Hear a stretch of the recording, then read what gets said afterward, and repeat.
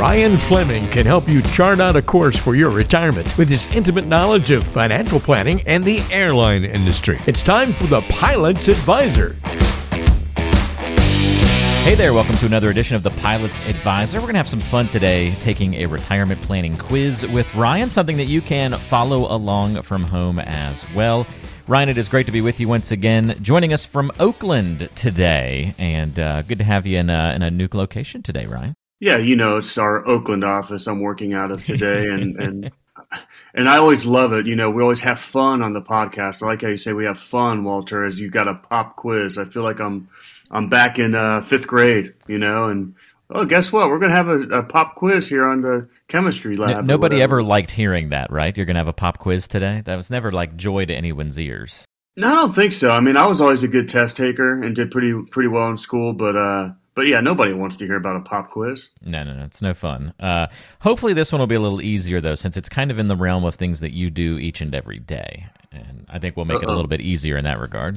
Pressure's on. Here we go. Pressure's on, exactly. All right, so don't dread this as much as you did when you were in that fifth grade, Ryan, but we're going to put your retirement preparedness under the microscope with 5 critical questions today, and you need to know the answers to these things. So if you don't go 5 for 5 on the show as you're listening today, well, that's probably a good sign that it's time to get your retirement and financial plan addressed a little bit. So here's the first one for you, Ryan. Number 1, at what age should people start saving for retirement? Is it A, when you begin working, B, after you buy your first home, or C, when you've paid off all your debts?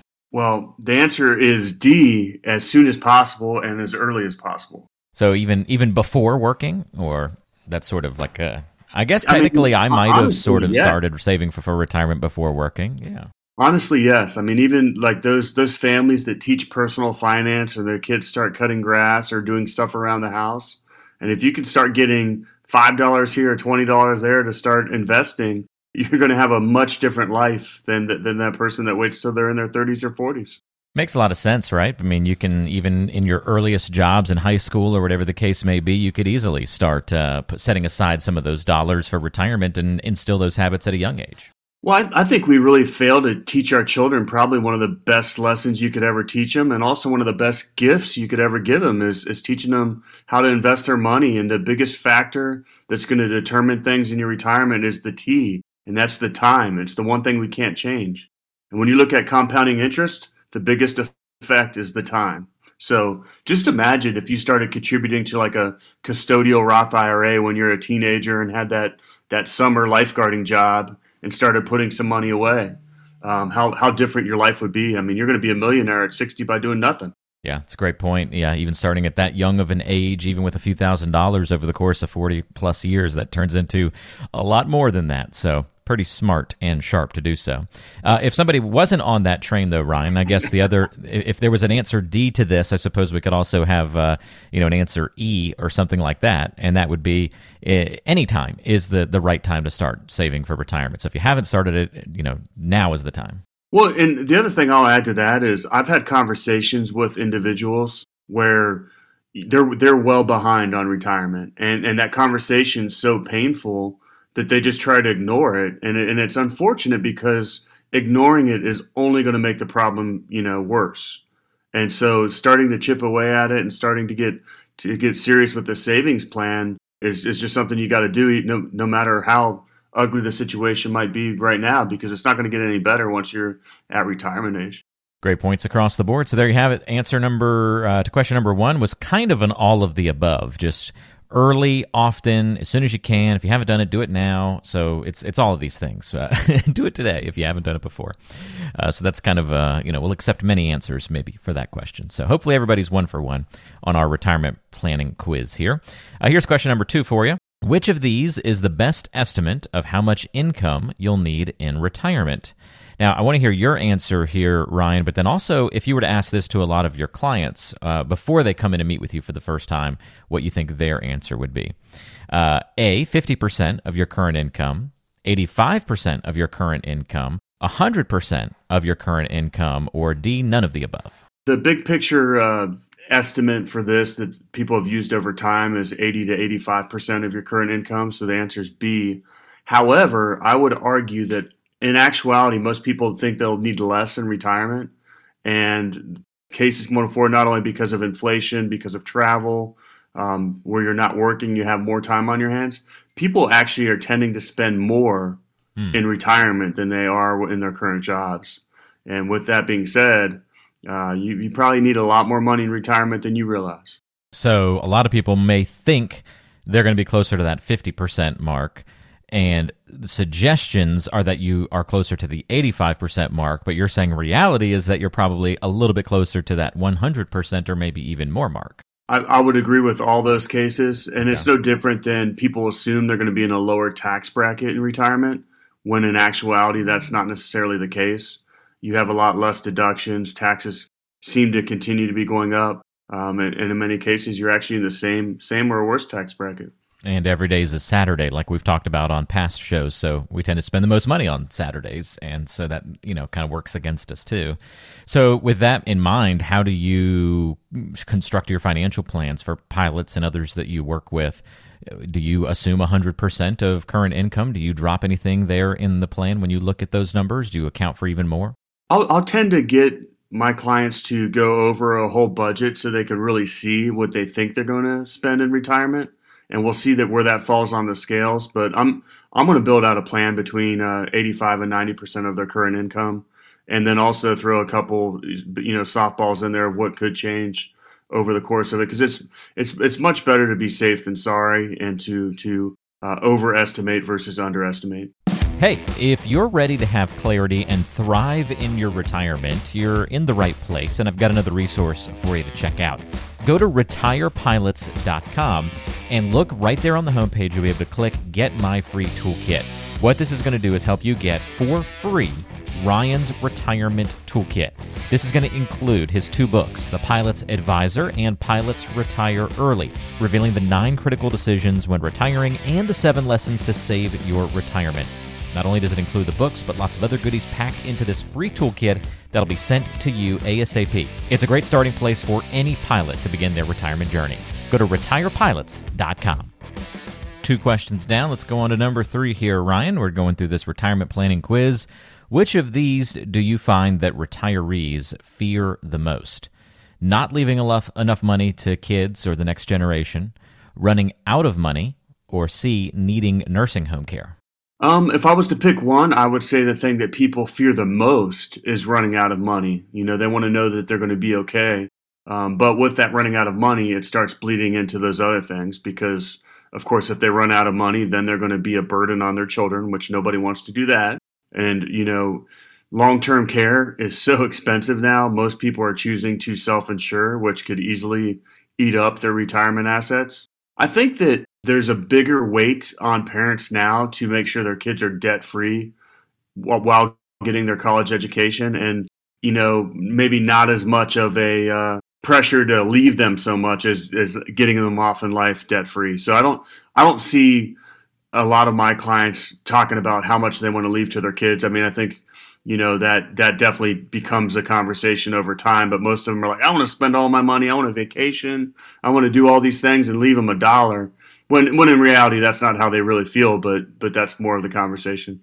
All right, that's a good one. I think a lot of people are going to have varying fears, but certainly some common threads. And I guess maybe when people get that, at least I've seen family members go through this evolution too, Ryan. Like that fear of running out of money is first, but it dovetails, at least just from some personal experience, it seems to dovetail into that nursing home care worry really starts to take effect in people. If they kind of didn't address that in phase 1 of their plan, it eventually kind of supplements or, goes over top of that running out of money worry. Well, exactly, especially once they realize, hey, I might not run out of money, but oh gosh, what about long-term care? And it's a moving target. I mean, there's things that happen in retirement that the realities of life start setting in. And then, as those realities set in, you can see the difference that it's going to have on your portfolio. All right, let's go to question number 4, and we're ticking right through these on our retirement planning quiz. Which of these examples best represents a diversified retirement plan, Ryan?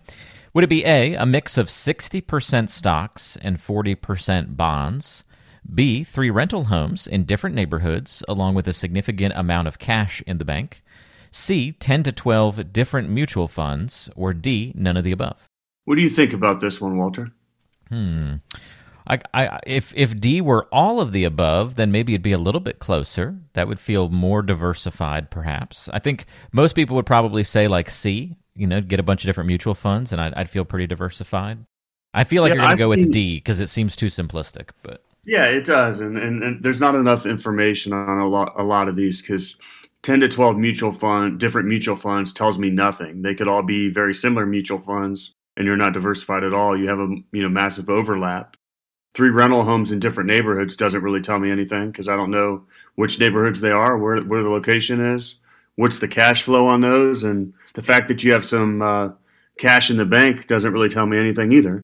So yeah, I'm going to say none of the above. Probably a good choice, I would imagine, and just more info needed to get a correct answer. So I'll stick with you on that one and follow your lead there.